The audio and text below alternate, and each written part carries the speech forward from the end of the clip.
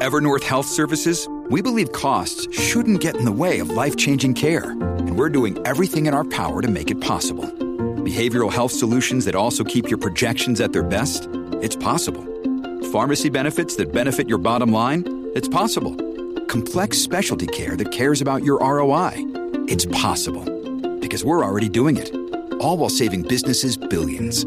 That's Wonder made possible. Learn more at evernorth.com/wonder.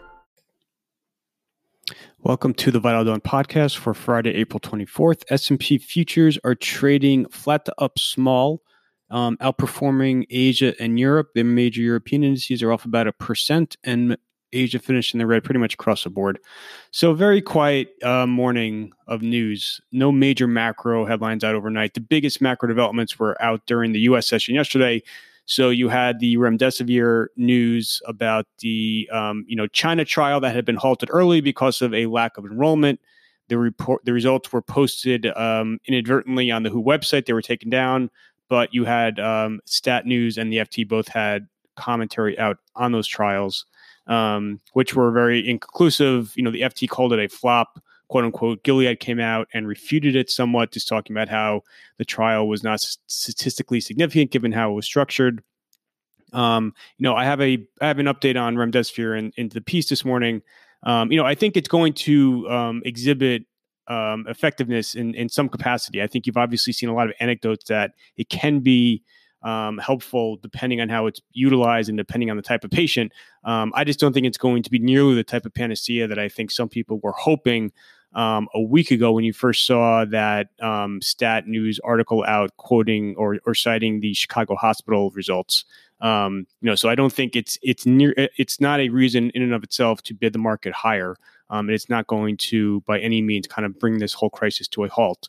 So I have more thoughts on the remdesivir, but I think the initial characterization of it being a flop was overstated. I also think, though, that the reaction we saw last week with the Chicago hospital news was also overdone on the upside.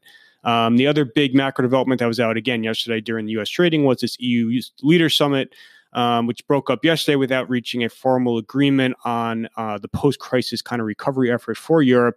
Was not a disappointment. I think the some of the accompanying rhetoric was certainly encouraging, helpful.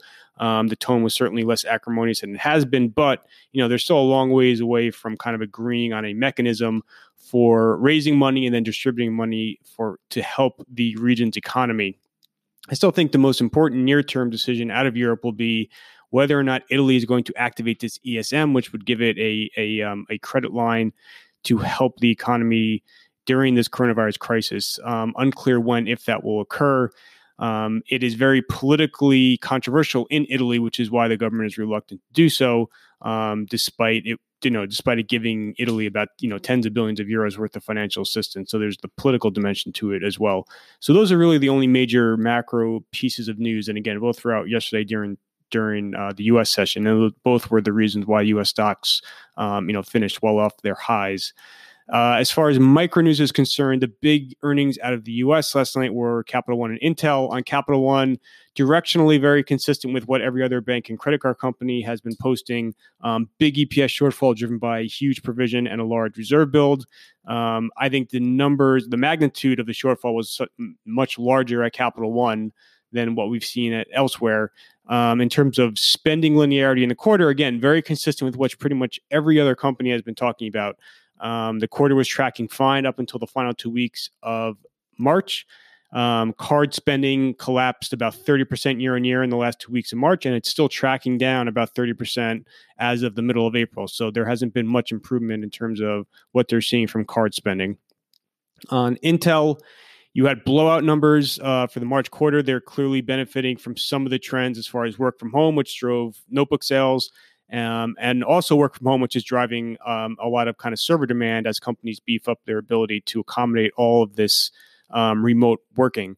Similar to what we saw with Citrix and Netflix, though, there's a lot of concern that they're just pulling forward business and that there's still a ton of uncertainty and that you're going to see a sharp downtick in momentum from these Q1 levels. So Intel shares came under pressure last night. Management did acknowledge that, and so did Citrix and Netflix, that they probably are pulling forward some business, that they're certainly not going to be able to sustain the Q1 rate. And so, you are seeing a lot of these stocks that were perceived to be Corona beneficiaries are certainly being met with selling pressure during this earnings season. The big reports in Europe this morning were Sanofi and Nestle. Again, very, very consistent with what other staples companies have seen in that they're both benefited from stockpiling in Q1. Sanofi was very explicit. They talked about how stockpiling drove a big part of the outperformance in Q1, and I think they're going to give it all back in Q2. And Nestle also acknowledged stockpiling. So again, consistent message from what other staples firms have talked about. A lot more debt restructuring. So this has been a huge theme, especially in consumer discretionary companies. So JCPenney, it's apparently very close to obtaining debtor in possession financing ahead of a probable bankruptcy filing. Hertz also is apparently talking to debt restructuring advisors. It doesn't seem like anything is imminent at Hertz, but the JCPenney bankruptcy filing does seem like it could happen any day. So that's obviously, the debt restructuring is a big theme in the market that we've seen from other companies as well. In terms of the calendar for today, you have American Express and Verizon out in the morning. Those are the only big U.S. reports. There's no major eco data, and there's no other major macro events scheduled. You are going to see an update on Italy from S&P this afternoon, probably right after the U.S. close. I doubt you're going to see it downgraded to junk. This has been kind of a big concern. Recall the ECB's fallen angel announcement a couple of days ago, where they waived some of the rating requirements, or they grandfathered in prior ratings, and this was designed essentially to head off a possible Italian downgrade. So I think the risks around this S&P event are much lower than they had been. And like I said, I don't think you're really going to see S&P come out and be aggressively negative. Moody's did publish an update on Italy yesterday that was somewhat sanguine in its tone.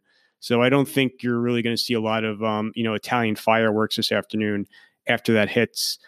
My thoughts on the market are the same that they've been. I don't really think that I'm necessarily fundamentally super negative. I just don't see any reason to bid this market up above 2,800 right now. I think you've had a very, you've had a huge rally off the lows for a lot of the reasons that now are being cited that we should be rallying further, including reopening, the plateauing and descending into coronavirus statistics, et cetera. I just think now that the market is going to care a lot more on detail and nuance rather than just kind of these big headline themes about reopening and coronavirus dissipating, et cetera. And so I run through all of that in the piece this morning, as I've been writing, for the last several weeks. That is essentially it for today. Again, relatively quiet morning of news. Thank you, everyone, for listening.